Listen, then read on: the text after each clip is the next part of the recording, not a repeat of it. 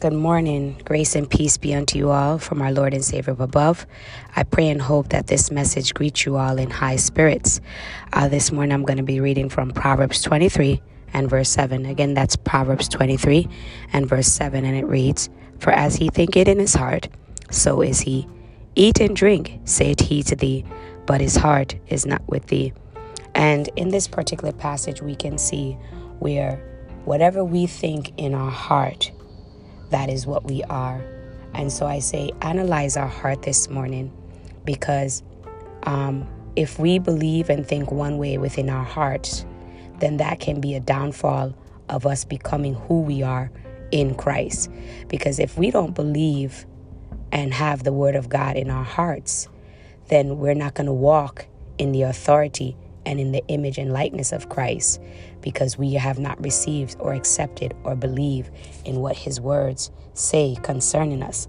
Another part of this passage is that was very interesting to me is when it speaks of how it says, "Eat and drink, saith he to thee, but his heart is not with thee."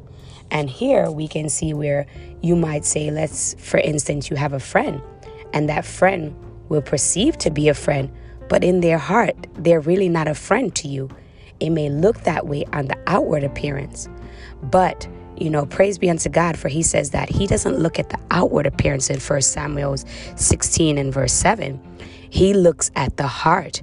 And so we have to, ask God and rely on the Holy Spirit to really show us the heart of an individual, because we may be thinking that that person is with us, but in their heart, they're really not with us. And the heart can sometimes manifest itself on the outward appearance. So, I say this to say, analyze yourself, because you don't want to be that particular individual that in your heart is reflecting one way opposed to what your outward appearance is reflecting.